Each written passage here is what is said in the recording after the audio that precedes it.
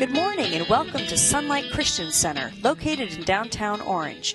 Let's join Pastor Joe and the worship service in progress. If I were to ask you, could you handle success? You might say, of course, Pastor Joe, send it on. I'll take care of that. But what I would be asking you is this: could you handle the trouble that success will bring? That's another story. Because if you are successful in whatever field you may be successful in, there will trouble come. And how to handle it will determine whether or not you can handle success. In the 17th chapter, 1 Samuel, David comes into the camp where his brothers are in the army and they are fighting the Philistines. And while he's in the camp, Goliath comes rumbling out and in his booming voice defies the armies of Israel and mocks God. David listens to it, and he is wondering why nobody is volunteering. Eventually he says, I'll go myself and fight Goliath. And you know the story. He goes out there and gives Goliath a piece of the rock. He goes down. He takes Goliath's sword and cuts his head off. And instantaneously he steps out of obscurity into the national limelight. And he is now a success. The bands are playing. The flags are waving. The people are cheering. And he has got success that is pressed down, shaken together, and running over. This is what the Bible tells us that happened after that. Saul took him that day and would not let him go home to his father's house anymore. Now David was going to be a member of the king's court, and he'd be living in a palace. So he went from a shepherd boy to a nobleman in the king's palace. That's success. And Saul set him over the men of war, gave him a title, made him a military leader. He was accepted in the sight of all the people, now had access and favor and titles and all of the trappings that come along with success. There he is, David, who once was unknown, and now he is well known by everyone. And this is what the Bible says David did with his success. So David went out wherever Saul sent him and behaved wisely.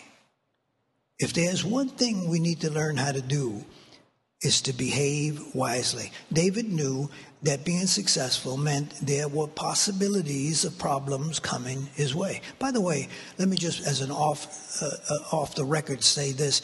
It is a good idea to behave wisely, whether it is success that you're dealing with or failure, whether you are happy or sad, whether you are up or down. Acting wisely is smart. It's so easy to act foolish. You don't need to go to school to learn how to do a foolish thing. You have to really learn to think and to watch other people and learn from their mistakes and your own as to how to act wisely. So David is dealing wisely. Now just remember this, just because you are acting wisely in some area does not mean that other people will act wisely. And there are times when, even though you are acting wisely, there are other people that have another agenda, and they may be foolish in what they're doing. Now it happened. In the scripture, whenever you come to the phrase, now it happened, it means that something good is about to happen or something bad is about to happen. Now it happened as they were coming home. The king, David, and his royal entourage traveled the country in a victory celebration, and they are on their way home when it happened. The woman had come out of all of the cities of Israel singing and dancing to meet King Saul. It's important to understand that they came out to meet King Saul. And this is what happened. So the women sang as they danced and said, Saul has slain his thousands and David his 10,000s. Now right away you should see that there's a problem here. The women, I'm sure, meant well, but they definitely had no wisdom. Because now they are publicly insulting the king by making a comparison. Saul has slain his thousands and David is 10,000. Actually, the record should show simply this: David killed a lion and a bear and Goliath, and they're crediting him with 10,000. I'm sure that Saul killed a lot more people in his time as a leader. But the point was made, and it was made clearly. Sometimes you wonder to yourself, didn't somebody tell them that you're insulting the king? Didn't somebody come up with the idea that maybe this is going a little too far? If there ever was a time when you are looking at no diplomacy, it is this time. Sometimes we got to be really careful how we speak and what we say, because it's so easy to hurt somebody and not even meaning it. I don't think that the women intended maliciously to hurt either King Saul or David. But the net result is what started off as a victory celebration turned into shambles. They insulted the king, and he ended up hurting David as well. Sometimes we just simply need some wisdom. Lord, give me some wisdom to say what needs to be said, but to say it in a way that will be honoring to you. I read one time about a man, he lost his job because he told his boss he had holes in his head. Is that a surprise? That same guy could have told his boss, you're open-minded, and everything would have been fine. Sometimes it just matters to what you say and to how you say it. Here are women who unintentionally insulted the king. They created a problem. And what they did is what so many people often do and don't realize they're doing it. They create comparisons. They compare King Saul to David. And they draw these comparisons. And the Bible tells us this. Paul says, it's not wise to compare yourselves with yourselves. When you start comparing yourself with somebody else, you are creating the groundwork for envy and jealousy. In fact, the only thing that we ever should compare ourselves to is ourselves. Compare ourselves. I will be better today than I was last week. I will be better this week than I was last week. By God's help, I will be better next year than I am this year. Compare yourself to yourself. You got a standard to work with, and you have a place where you can judge improvement. But when we go around comparing ourselves with others, what we're doing is creating problems. Can you imagine somebody, now St. Paul was a great man of God, traveled around, and many people were saved. He established churches everywhere he went. And John Mark was his assistant. Can you imagine somebody going up to John Mark and saying, John, Paul has saved his 10,000s, but you, just a handful. In miracles, you get a D. In prison breaks, you get 0. And angelic visitations, you got none. What does that accomplish? What does it accomplish to compare John Mark to the Apostle Paul? All you've done is hurt John Mark, and you make the Apostle Paul feel uncomfortable. I would never want anybody to compare me with any other minister. I mentioned this in the first service. I said, don't ever compare me to another pastor. And I said, there's 2 reasons. I need to give you 2 reasons why you should never compare your pastor to any other pastor. Number 1. You ready for reason number 1? Here's number 1. If you compare me to another pastor, I will come up on the short end of the stick. Now, the second point is like unto the first. If you compare me with another pastor, I will come up on the short end of the stick. There, you got it. It's not a good idea to make comparisons, because all it does is it creates problems. It creates hurt feelings. It creates insult. Parents do this with children. Why aren't you as smart as the genius down the block? What good did that do? To infer to our children that they're not smart as quick as bright as fast as to some other child is only to cripple the very child that you say you love and create jealousy at the same time. It's foolish for a wife to compare her husband to some other husband. It's foolish for a husband to compare his wife to Desperate Housewives. It's very foolish. What do you get out of it?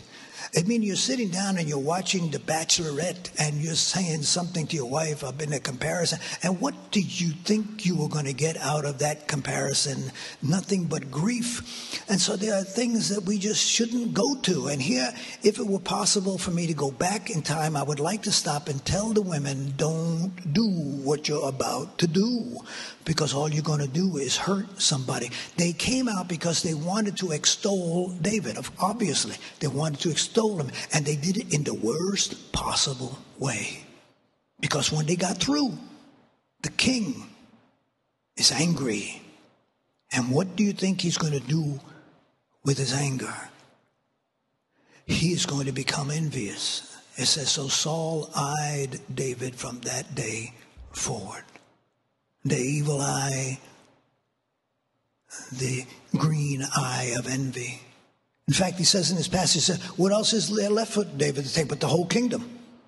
The wound was placed, and Saul is hurt and angry. Now, what I'd like to do is I'd like to talk about what to do, what happens when jealousy comes your way, when envy is in you. This is the easiest part. What do you do if you find jealousy or envy? If you are coveting somebody or something, and jealousy is driving those feelings, there is one way to kill jealousy, kill it, if not mortally wounded, and that's by learning how to be content. Content with what you've got, content with who you are, content with where you're going. If we can learn how to be content, there is no room for jealousy. In fact, it is impossible. It is impossible to be jealous and to be thankful at the same time. If you are thankful, you can't be jealous. If you are jealous, you will not be thankful. They are mutually exclusive. And so if jealousy is in you, if envy is in you, the way to deal with it is to learn how to be content. I will learn how to be content with whatever state I am in, Paul writes. I'm going to learn to make do with what I've got. I'm going to learn to take the cards that God has handed me, and I will play them to the very end. It's an attitude. That attitude will keep us from falling into the trap of becoming jealous. And so let me share this with you. The human body is designed in such a way that it will always tend to maintain a balance. It's something about us that needs to stay in balance. Your body temperature is 98.6. If you go out and it's really cold, your body temperature will keep staying 98.6. If you go out into a place like Baghdad where it's 117 degrees, your body will still fight to keep and maintain a temperature 98.6. The body is designed to maintain balance. And when it maintains balance, you have a feeling, you feel better, you feel good. God gave you about 3,000 taste buds in your tongue. Why do you think he put them in there? He put them in there so that when you eat your food, you feel good.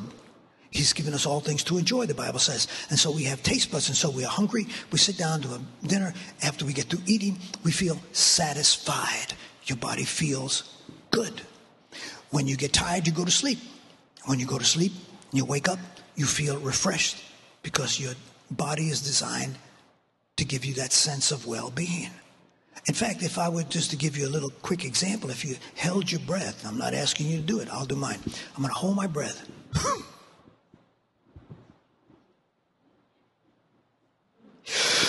You feel so good when you take that breath in.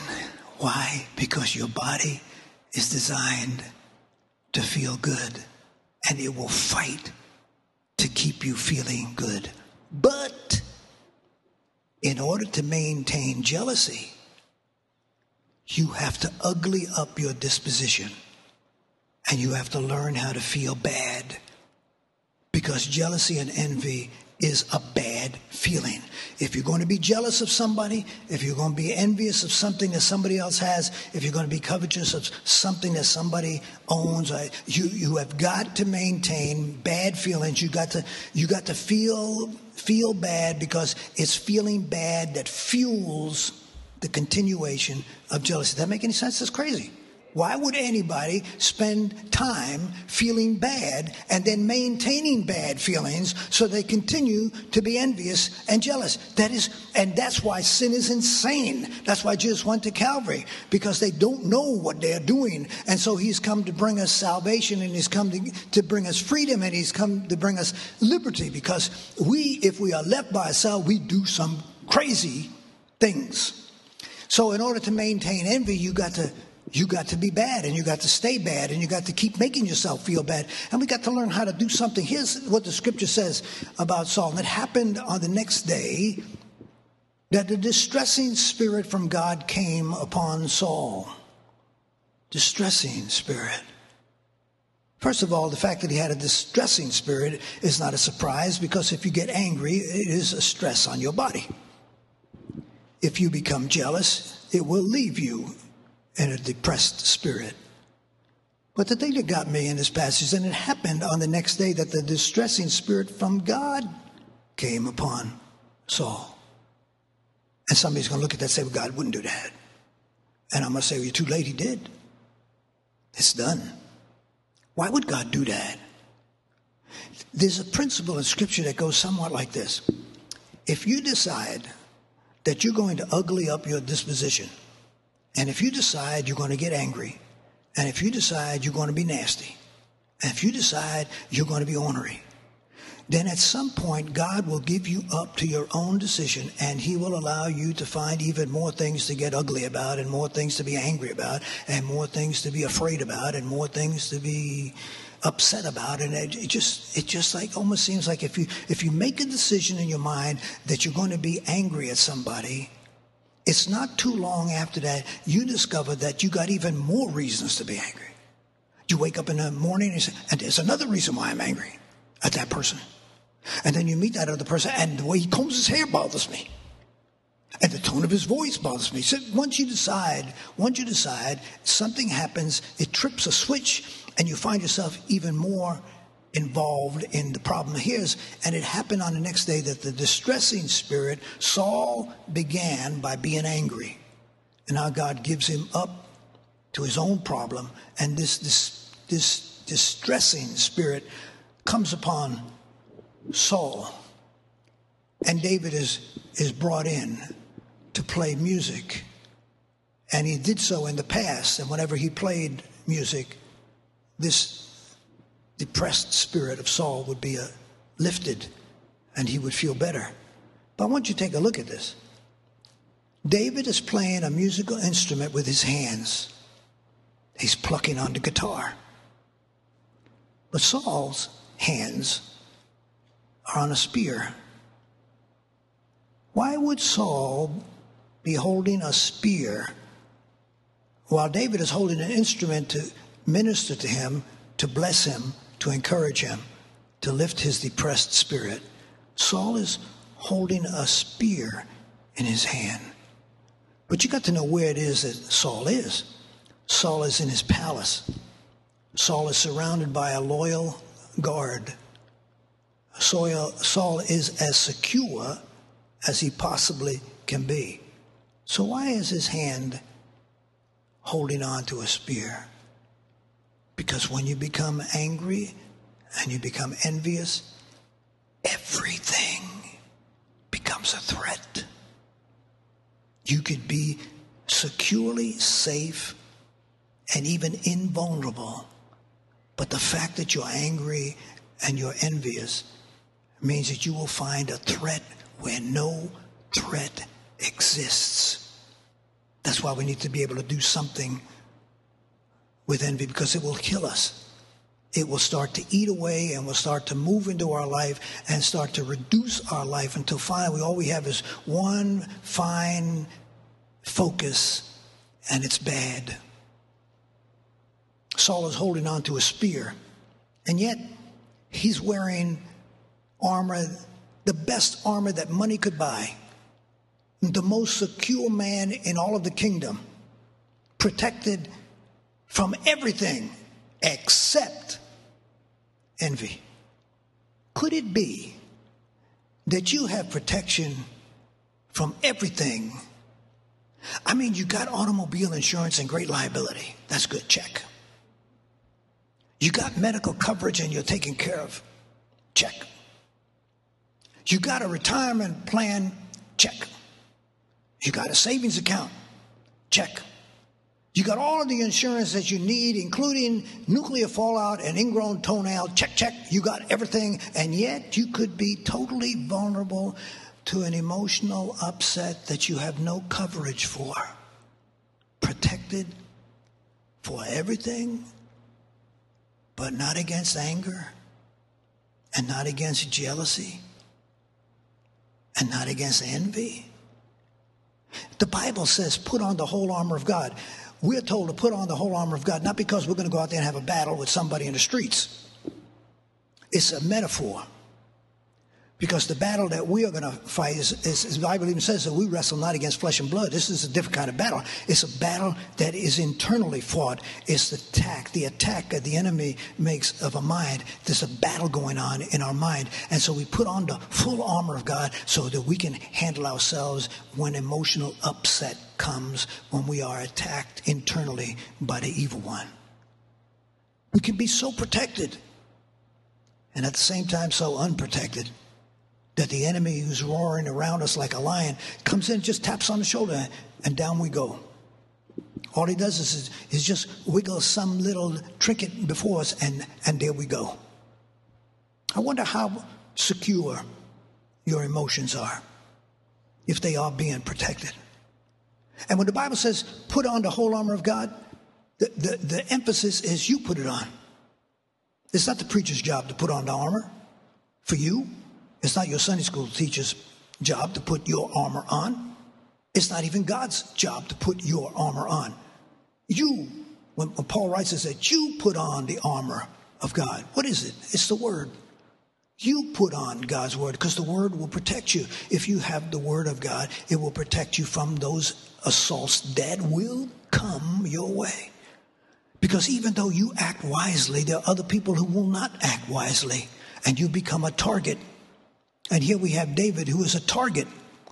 And this is what Saul says. And Saul cast the spear, for he said, I will pin David to the wall. And this is the part that gets me.